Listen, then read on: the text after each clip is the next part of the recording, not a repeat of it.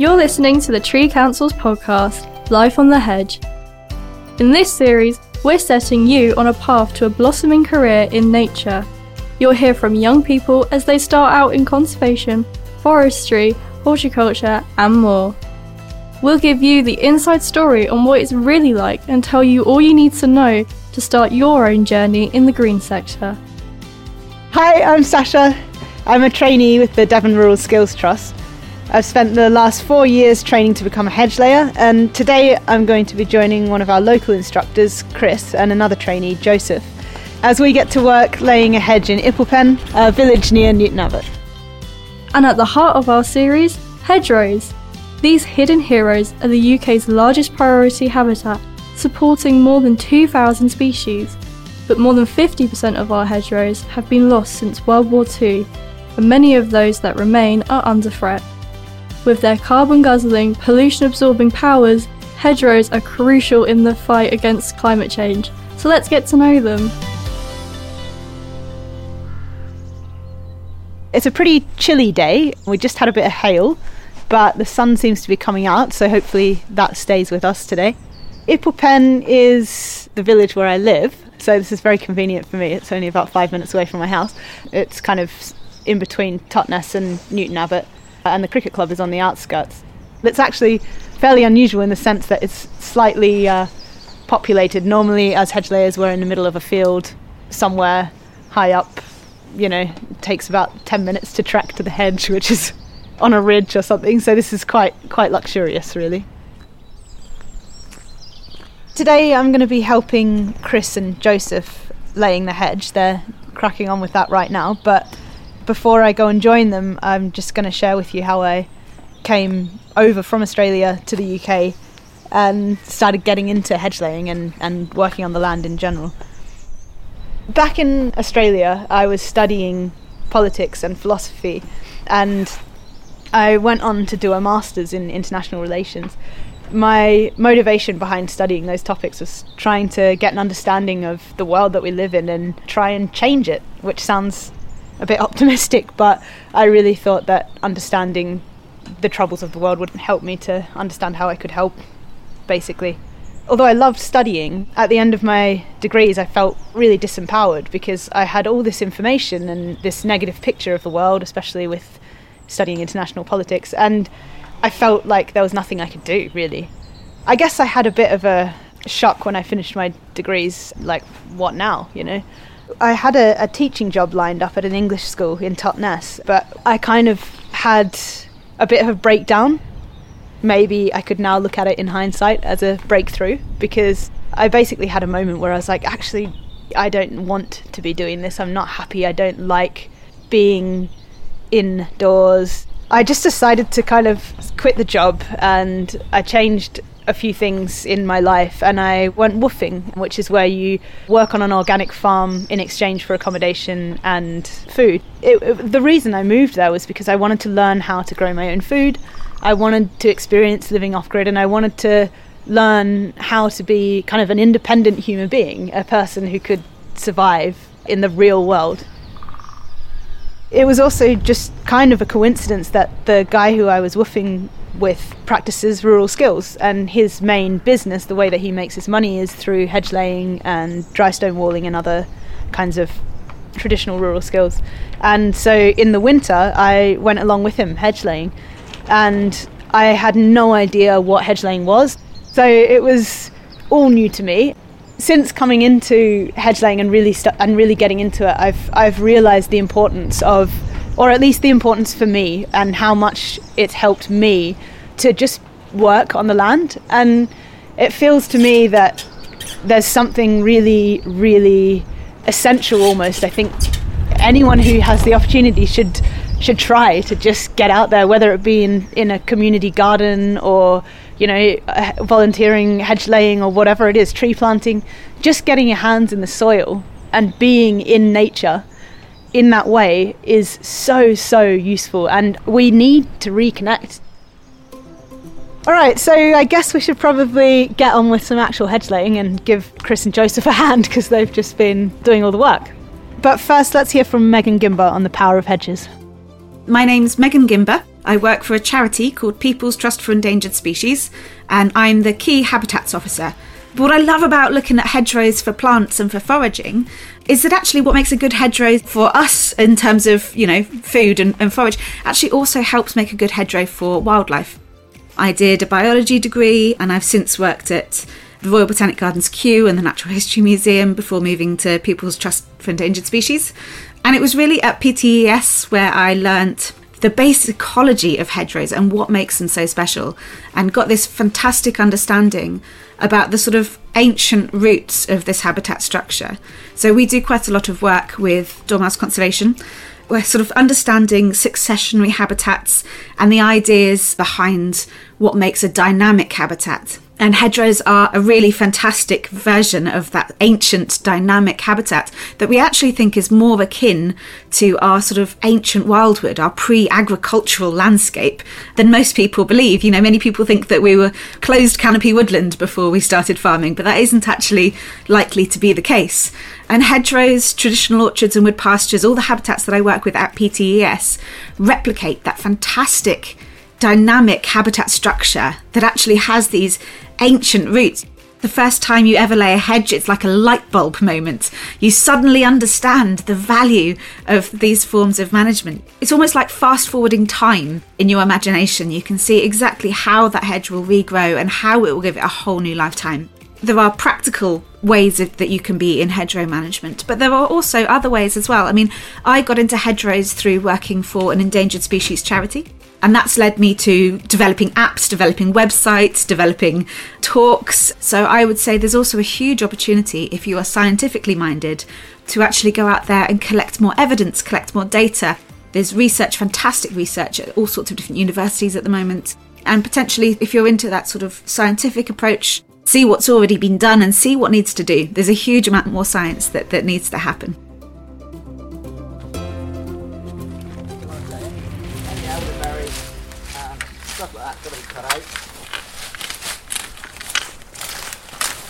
Hey, how's it going? Hi, Sash. Yeah. Hi, Sasha. You all right? Looks like you guys are cracking on despite the cold. Yeah, a little bit windy, but it doesn't stop a hedge layer. No.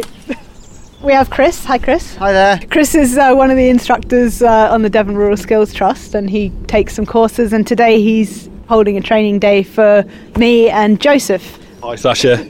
Yeah, Joseph and I are both on the Devon Rural Skills Trust training programme. Maybe it's worth you guys explaining what hedge laying actually is.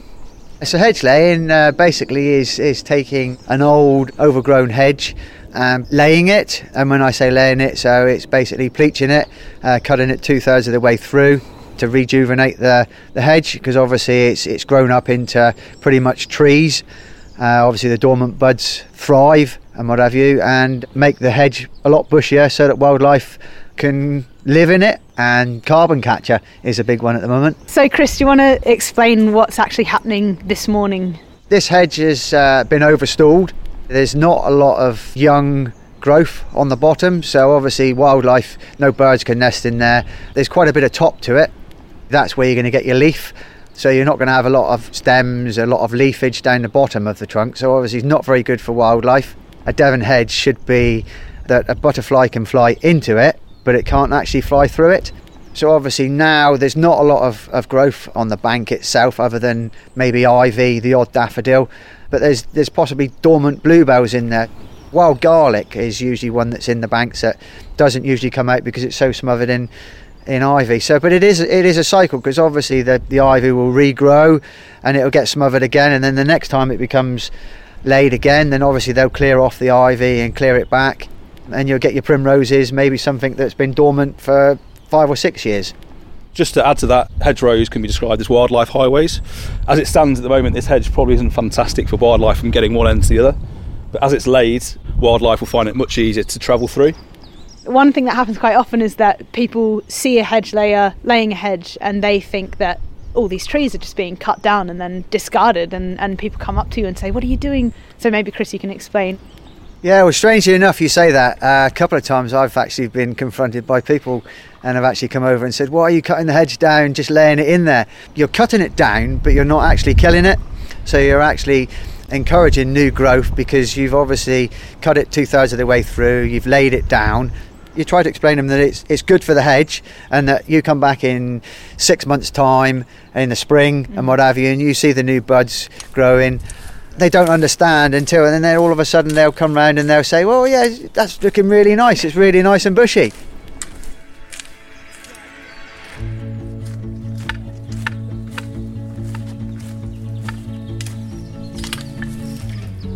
So Joseph, you're a trainee like me, Yes. and I've explained how I got here, but how did you get into hedges? Originally, I'm from Lincolnshire. I've always been kind of surrounded by the countryside. I was lucky enough to grow up in it. I graduated from university in 2012, and since then I've always been doing a kind of office-based role. And as much as I enjoy it, it's not where my passion lies. I think for me, mental health struggled a little bit. The outdoors, I would say, is my medicine. Since I moved here, I've been really trying to find something where I can, work in the outdoors and do something practical, hands-on. It's actually my wife that found the Devon Rural Skills Trust apprenticeship. So I started last year, did about 8 or 9 Saturday courses, and ever since then, I've just been doing my best to work in the hedge, really. The Devon Rural Skills Trust, they run Saturday courses, I'll probably say twice a month. They vary from hedge laying, dry stone walling, gate making, and various other skills. So I'd say to anyone out there that's wanting to experience the outdoors and these skills, definitely look at the website. So could you talk us through the tools that you've been using this morning, Joseph? I think first and foremost, the most important tool you can use is a hot cup of tea on a cold day like today. But no, seriously, so there are lots of tools to get. I'm still fairly new to hedge laying, so I still need to get quite a few myself. But I think the kind of key things to start would be pruning saw, so removing the material that you don't need from the hedge. I've then got just a small axe, and then I've also got a bill hook. That's a Yorkshire bill hook. It's a double-edged bill hook, really useful in the hedge. There are many different types of bill hooks, different styles depending on the region. You then get a Devon bill hook, which has a single edge and it's got more of a curved shape to it. We could go on for hours and hours talking about bill hooks. I think there's a Facebook group called Bill Hook Junkies out there, which is worth a look. Joseph described lots of the hand tools that we use, but obviously when you're doing it commercially, it can be quite time consuming to just cut down all the trees with axes and bill hooks. So Chris, when you're out on the job, what kind of tools do you use? My main go-to tools would be obviously my chainsaw, my Yorkshire bill hook. I've got a pole saw, so a mechanical pole saw chainsaw on the end of a pole. Hedge trimmer, so that people can actually see a nice finished product rather than a wispy hedge. So I do like to trim off the wispy bits at the end of the day. Just a different array of tools. There's so many different tools, and you could go on forever describing what tools you need, because there's always somebody out there that's got a tool for the job. So Joseph, as someone who's starting your apprenticeship, what would you say to people who are wanting to get out there and get outdoors and have a go? I think there are so many reasons to not do it and say no, but I think you do have to push yourself and think, I'm going to give it a try. I know that after I did that, it was no looking back for me, really. Working out in the outdoors, on a beautiful day today, the sun's shining, birds are singing, it's good company, like-minded people. So if you've got any interest in the outdoors, whether it be hiking, fishing, wherever it might be, definitely give it a try. And I think there's a real community feel to hedge laying at the moment. It's great working with like-minded people.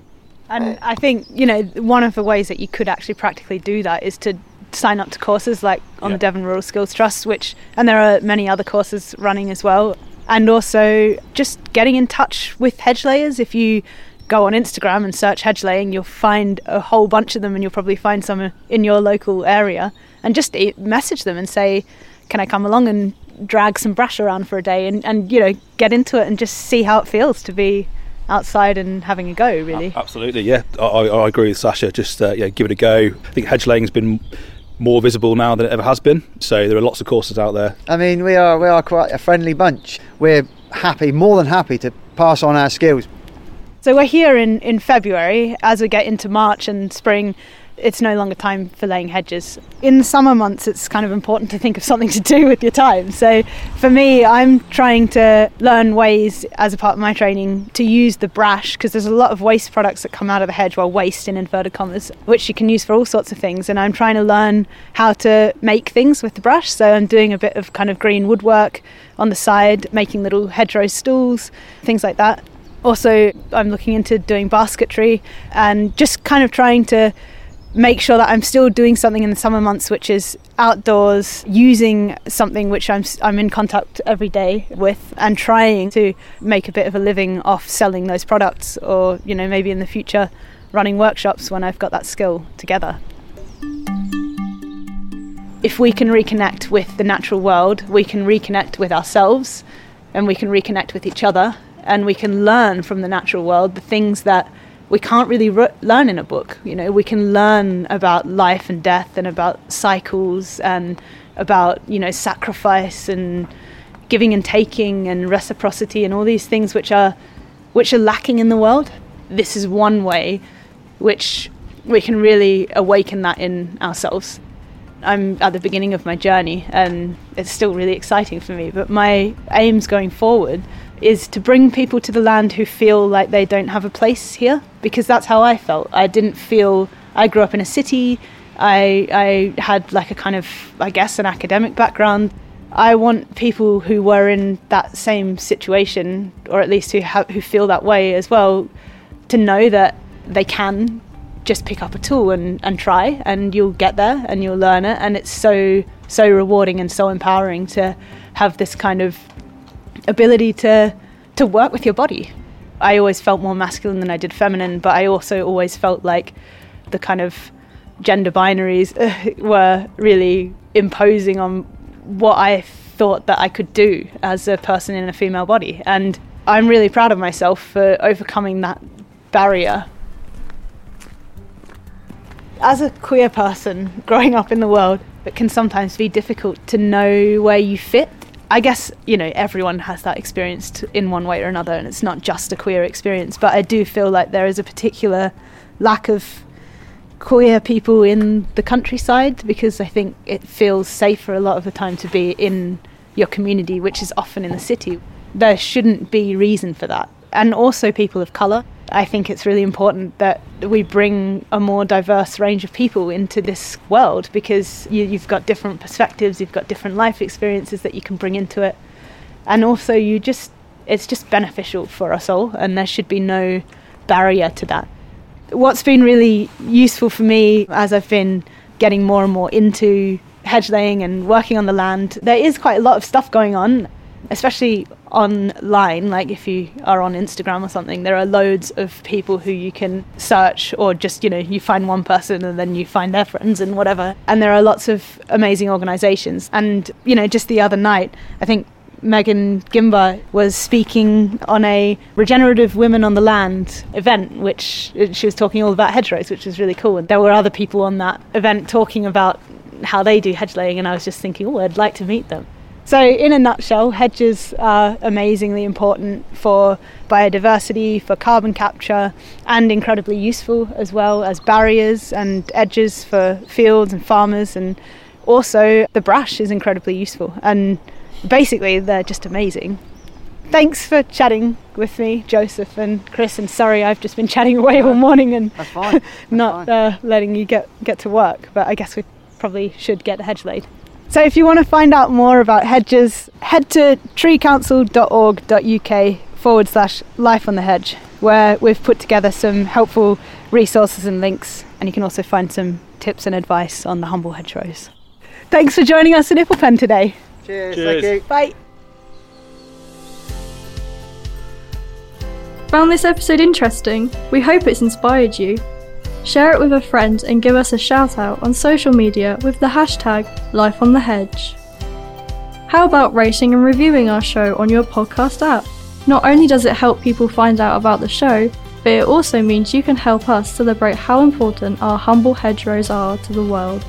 We'd also like to thank the partners who made this series possible. The Tree Council created Life on the Hedge as part of the Close the Gap programme, funded by the government's Green Recovery Challenge Fund. The fund is being delivered by the National Lottery Heritage Fund in partnership with Natural England and the Environment Agency.